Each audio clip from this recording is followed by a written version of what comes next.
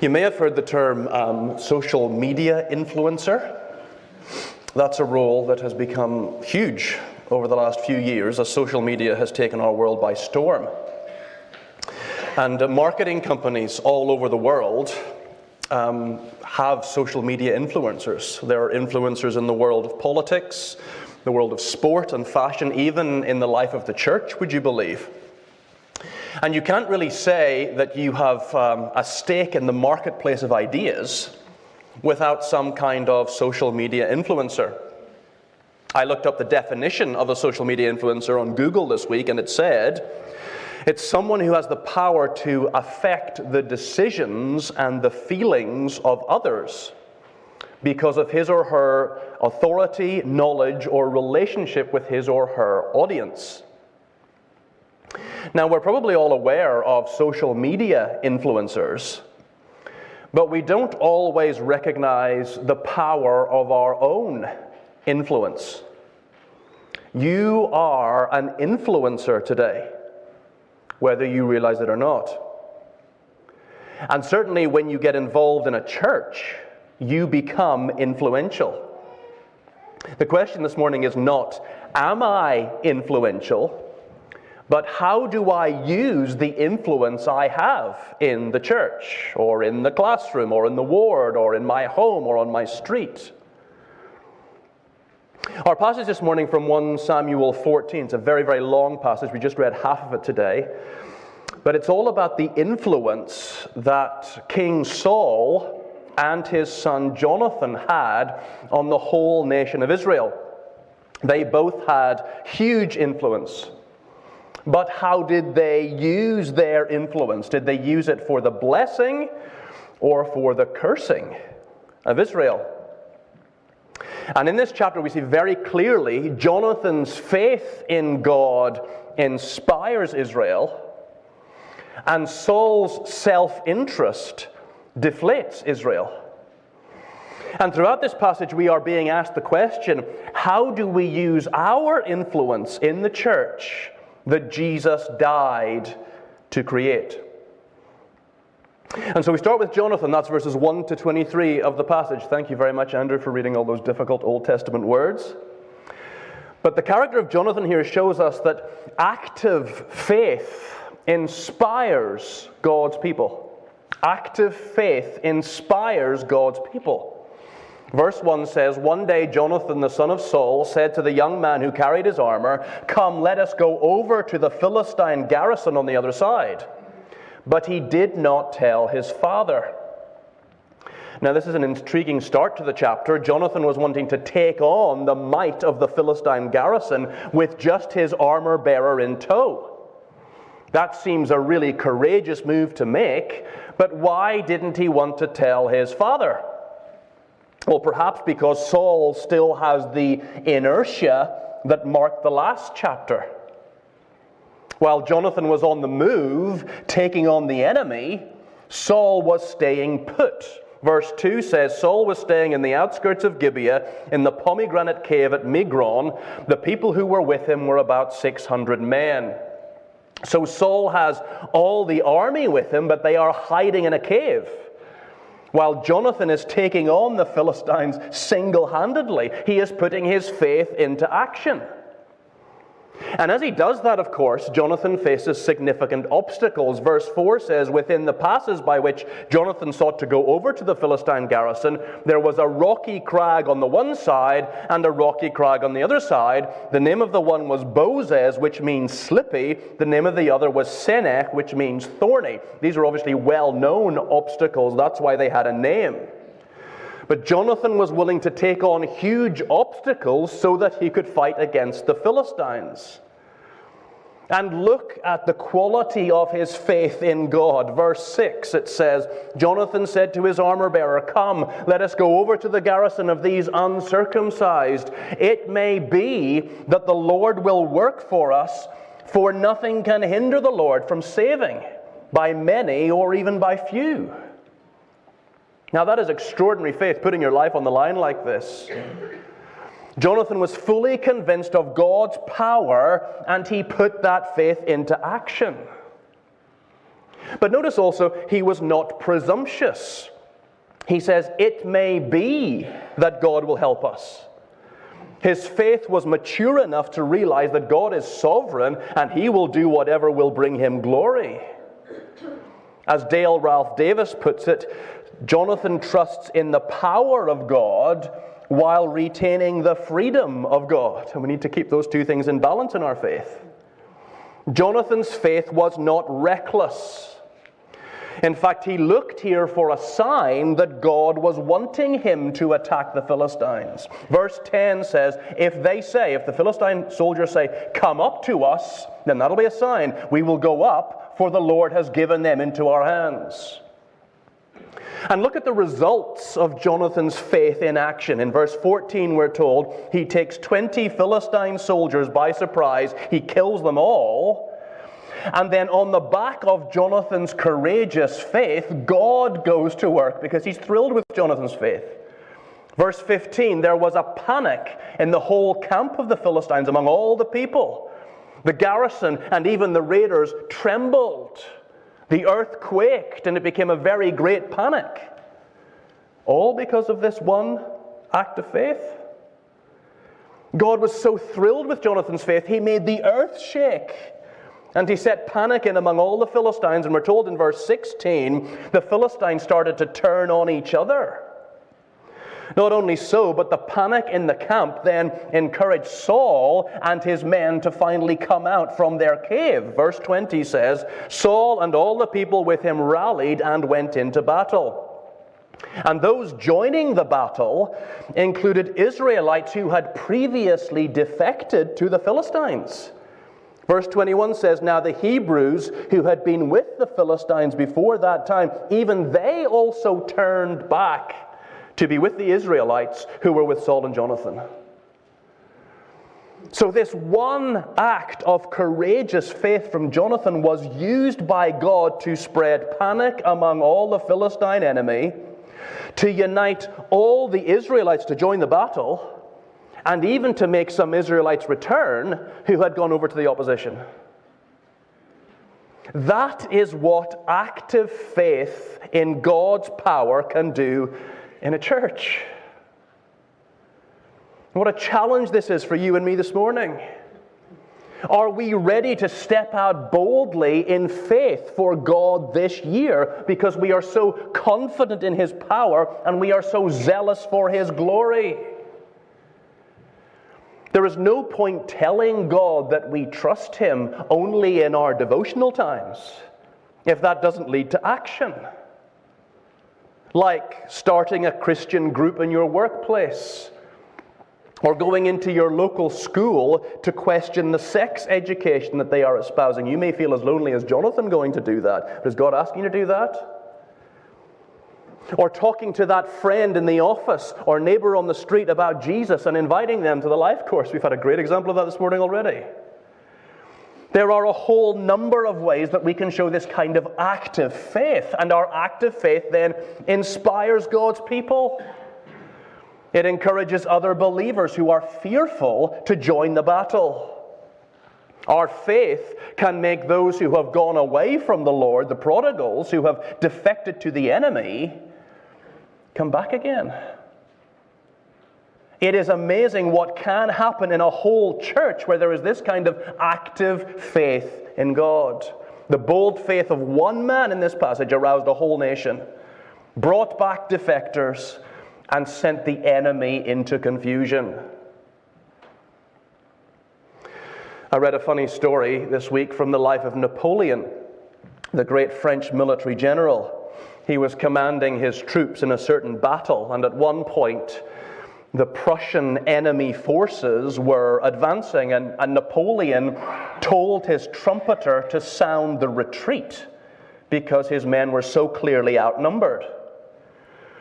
But his trumpeter was young and inexperienced, and he didn't actually know the bugle call for retreat.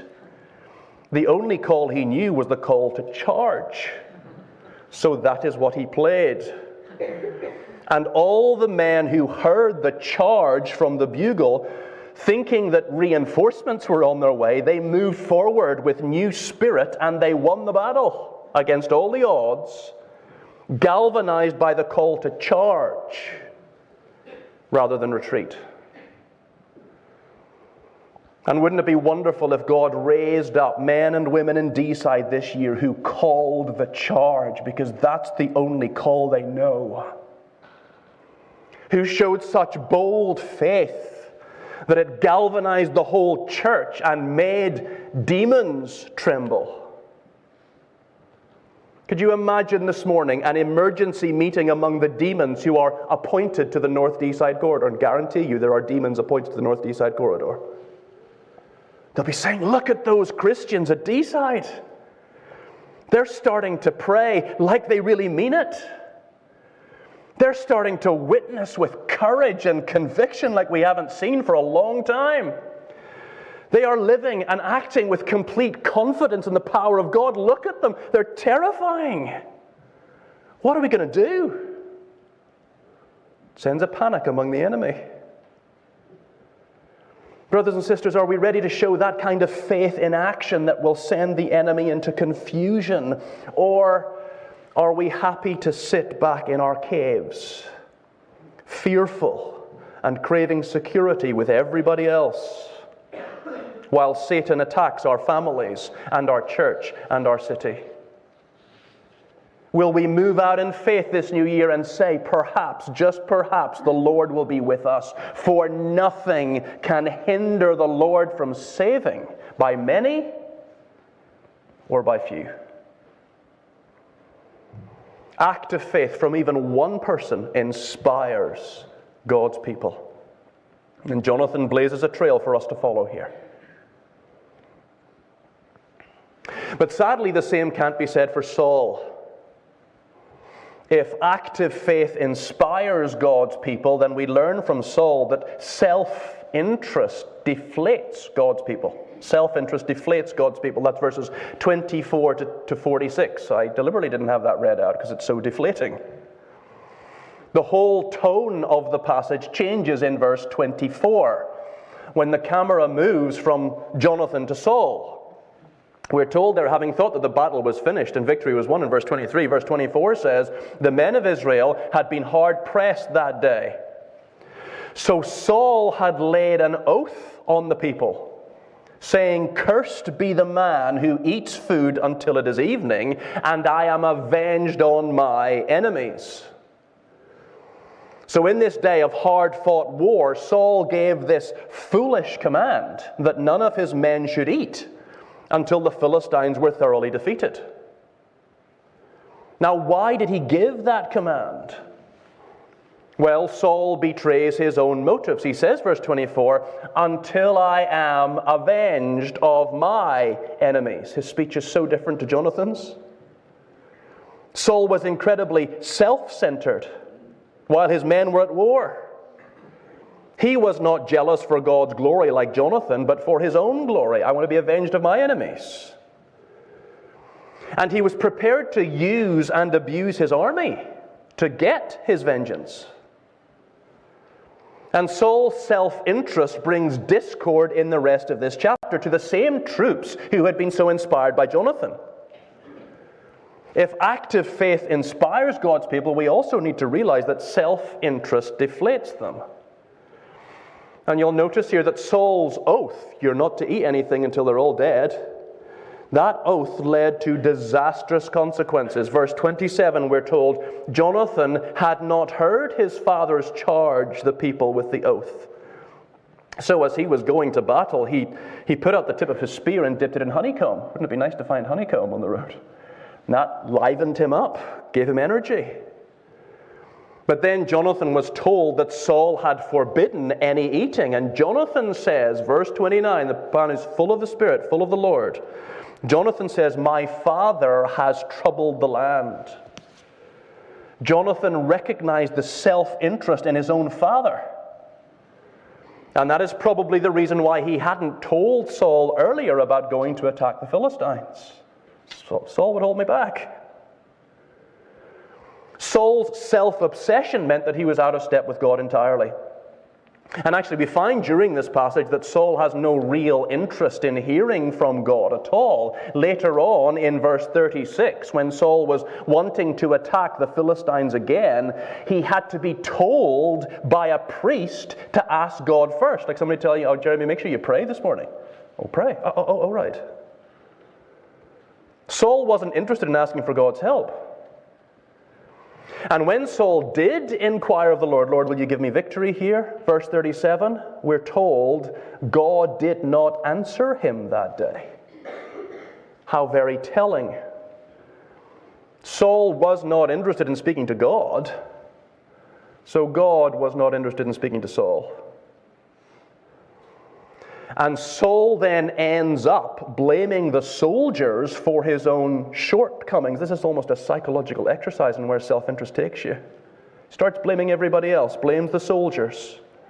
He tells the soldiers that God was silent because they broke the oath not to eat. And then Saul foolishly says, whichever of you I find who has eaten, they shall surely die. Verse 39, he says, for as the Lord lives, though it be Jonathan my son, he shall surely die. So Saul's self-interest was making him more and more dangerous within the camp of Israel. And eventually, of course, we know what's going to happen. Jonathan admits to eating the honey. And Saul swears that Jonathan, his own son, should die. And his behavior was getting so ridiculous that he lost all his moral authority in front of his troops, and his own men need to intervene. Verse 45, the people said to Saul, shall Jonathan die, who has worked this great salvation in Israel? Far from it. And the same army that was inspired and unified by Jonathan's active faith in God was now confused and deflated by Saul's self-interest. So what does all of this mean for you and I today? Well, you can see clearly, can't you, the impact that we can have on other people all around us, even in a whole church, when we act out of self-interest. It's easy to come to church out of self-interest. I'll be happy so long as they play the hymns that I like. So long as I get the preacher that I like. I'll come to church so long as church makes no demands on me or calls me to sacrificial service. And we do the same things with home groups and prayer meetings. If this group doesn't suit me, I will either become very critical within the group or I'll just bail out. Our attitudes can do far more damage to the church than we realize. This isn't a cinema where we come every Sunday to be entertained. Church is a blood-bought people called to serve each other in the name of Jesus, who served us by laying down his life for us. Service and sacrifice and putting the needs of others above our own are what makes church church. What makes church strong and united. Self-interest deflates a whole church. Do you realize that you and I have the power to either inspire this church or deflate this church? And we're doing this all the time.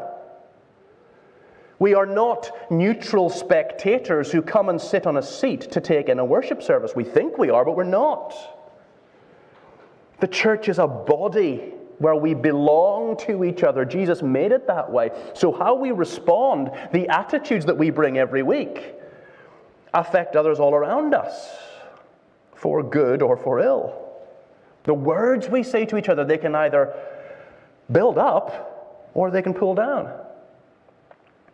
And actually, whether our words build up or pull down depends on whether we are in this for the glory of God at the end of the day, or for self-interest. I've got to ask myself that question. The stark difference between Jonathan and Saul in this chapter and the hugely different impact they had on thousands of God's people boiled down to this. Jonathan was in it for God's glory. Saul was in it for his own. And the same is true for you and me. Active faith in God's power, genuine zeal for His glory will inspire this church. Self-interest will deflate this church like a pin going into a balloon. So which way are you and I going to choose to go?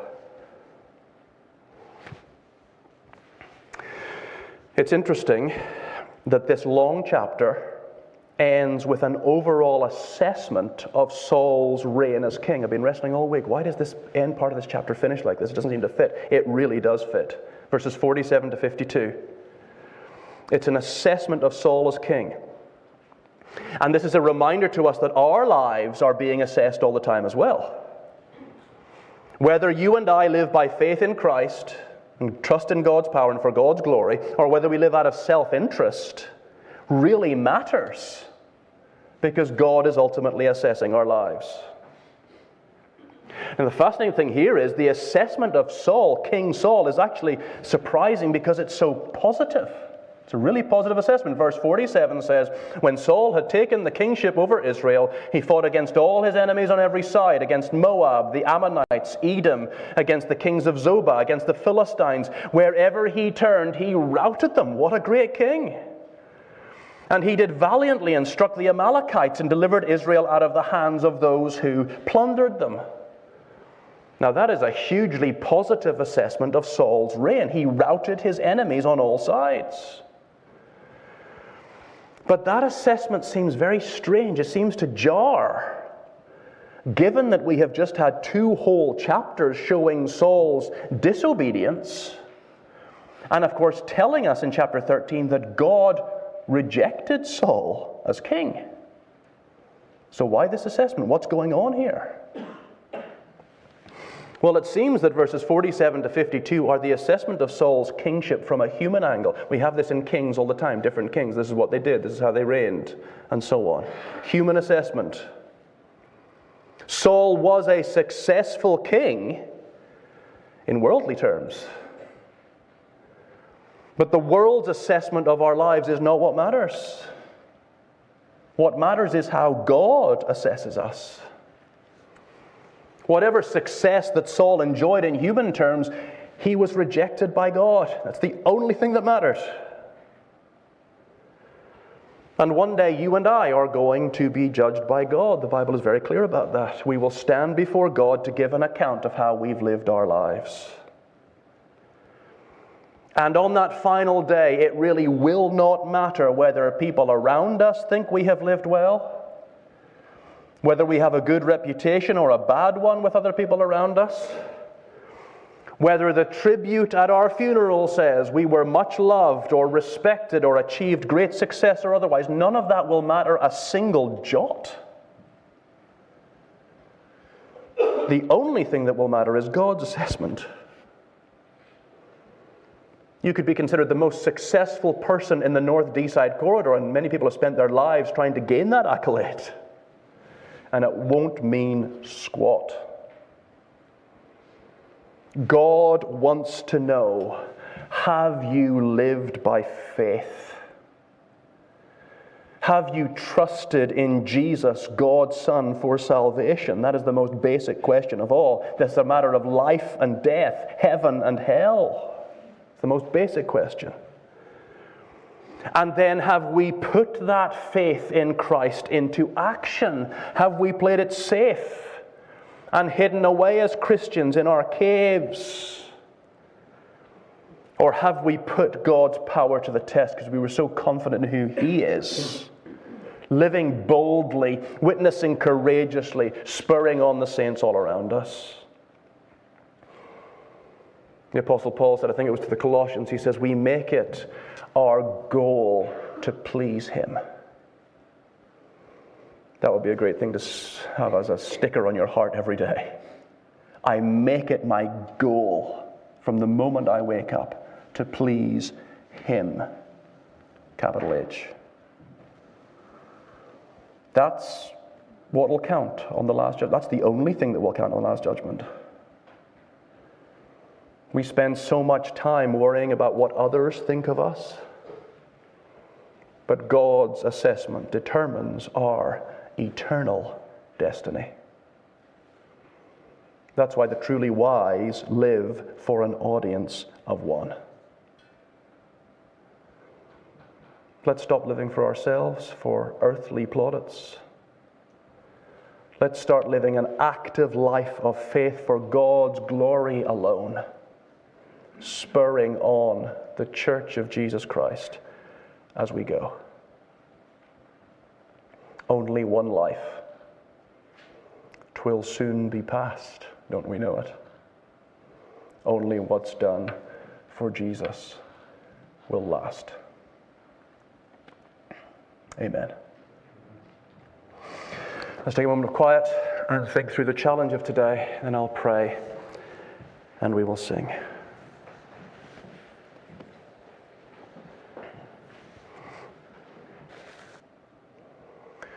Father, I pray that you will move us just a few inches this morning from the self-interest column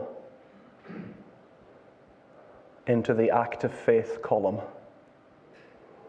For in truth, Father, we're probably all somewhere in between. Father, forgive the elements, the major elements of self-interest in my own life. I pray, Lord, that you will increase my zeal for your glory, that you will turn my faith into bold action, so that this church might be inspired and blessed and moved forward. And I pray for each of us, for we are a body joined together by precious blood. May each of us really assess our hearts before your Spirit. Lord, what's in the self-interest column and what's in the active faith column? Lord, increase our desire for your glory. Increase our confidence so that, like Jonathan, we can say, the Lord saves, whether by many or by few. And help us to step out in active faith this week, whatever that means, in our street, in our family home, in our local school, workplace, wherever, Father. Help us to step forward in bold faith, because thank you that that thrills you. And just as you led a quake in the whole Philistine camp in the heart of enemy territory because of one man's faith, Father, you can do the same today. May we pray in a way that shakes the foundations of hell. May we witness in a way that grabs a hold of people who are heading to utter darkness and bring them into the joy of the kingdom of light. Give us this kind of act of faith, we pray. Forgive us where we're lacking, and help us ultimately to be in this more and more, increasingly so, for the glory of God. To you, our God, Father, Son, and Holy Spirit, be glory forever and ever and ever. Amen.